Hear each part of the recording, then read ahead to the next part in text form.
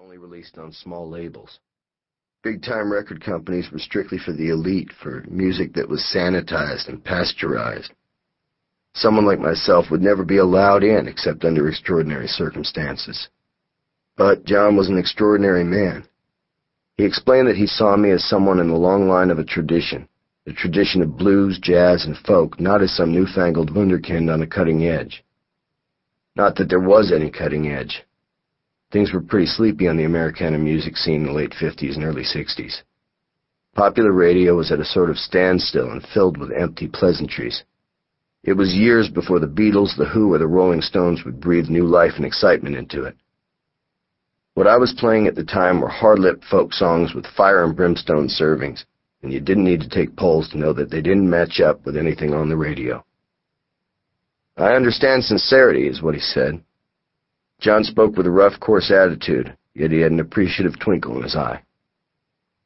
Recently, he had brought Pete Seeger to the label. He didn't discover Pete, though. Pete had been around for years. He'd been in the popular folk group The Weavers, but had been blacklisted during the McCarthy era and had a hard time, but he never stopped working. Hammond was defiant when he spoke about Seeger, that Pete's ancestors had come over on the Mayflower, that his relatives had fought the Battle of Bunker Hill. For Christ's sake, can you imagine those sons of bitches blacklisting him? They should be tarred and feathered. "I'm going to give you all the facts," he said to me. "You're a talented young man. If you can focus and control that talent, you'll be fine. I'm going to bring you in and I'm going to record you. We'll see what happens." He looked at the calendar, picked out a date for me to start recording, pointed to it and circled it, told me what time to come in and to think about what I wanted to play.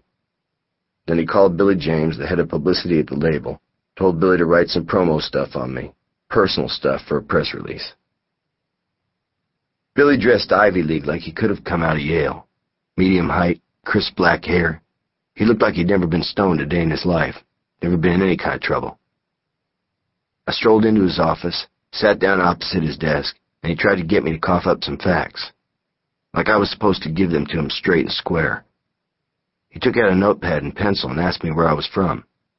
I told him I was from Illinois, and he wrote it down.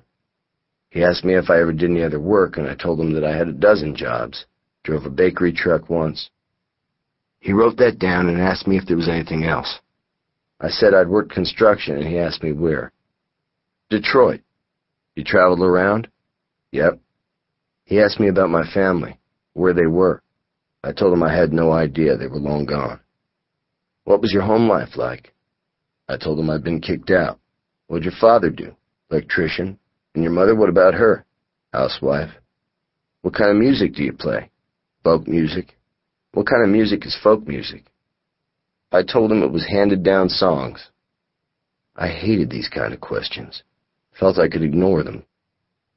Billy seemed unsure of me, and that was just fine. I didn't like answering his questions anyway. Didn't feel the need to explain anything to anybody. "How'd you get here?" he asked me. "I rode a freight train." "You mean a passenger train?" "No, a freight train." "You mean like a boxcar?" "Yeah, like a boxcar. Like a freight train." "Okay, a freight train." I gazed past Billy, past his chair, through his window across the street to an office building where I could see a blazing secretary soaked up in the spirit of something. She was scribbling, busy, occupied at a desk in a meditative manner.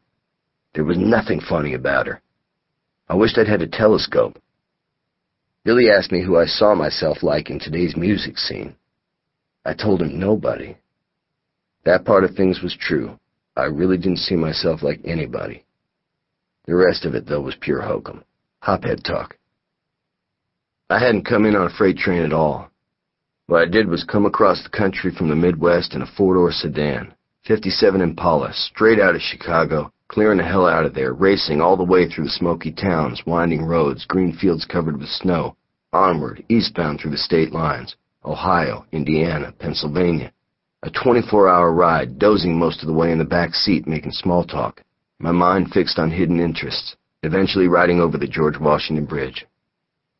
The big car came to a full stop on the other side and let me out. I slammed the door shut behind me, waved goodbye, stepped out onto the hard snow. The biting wind hit me in the face. At last I was here, in New York City, A city like a web too intricate to understand, and I wasn't going to try. I was there to find singers, the ones I'd heard on record. Dave Van Ronk, Peggy Seeger, Ed McCurdy, Brownie McGee, and Sonny Terry, Josh White, the New Lost City Ramblers, Reverend Gary Davis, and a bunch of others. Most of all, to find Woody Guthrie.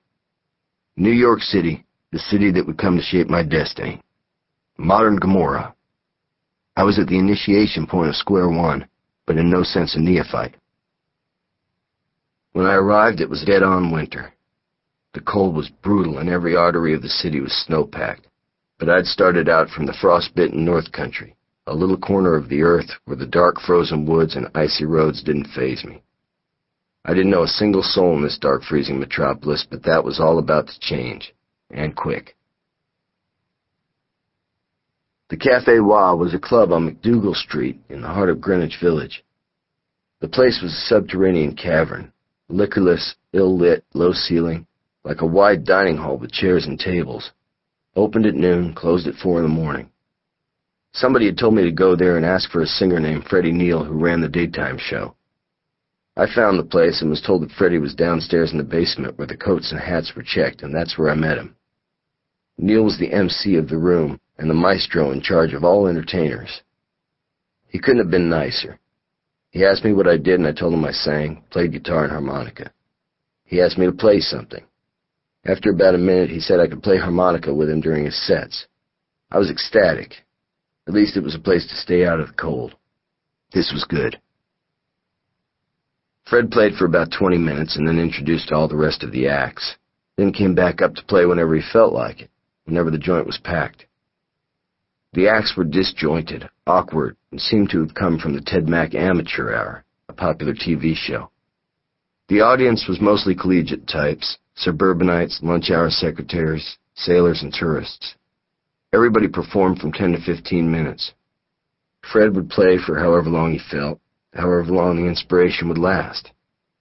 Freddie had the flow, dressed conservatively, sullen and brooding, with an enigmatical gaze, peach-like complexion, hair splashed with curls, and an angry and powerful baritone voice that struck blue notes and blasted them to the rafters, with or without a mic. He was the emperor of the place. He even had his own harem, his devotees. You couldn't touch him. Everything revolved around him. Years later, Freddie would write the hit song, Everybody's Talking. I never played any of my own sets. I just accompanied Neal on all of his, and that's where I began playing regular in New York. At about 8 o'clock at night, the whole daytime menagerie would come to a halt, and then the professional show would begin. Comedians like Richard Pryor, Woody Allen, Joan Rivers, Lenny Bruce, and commercial folk singing groups like the Journeymen would command the stage. Everyone who had been there during the day would pack up.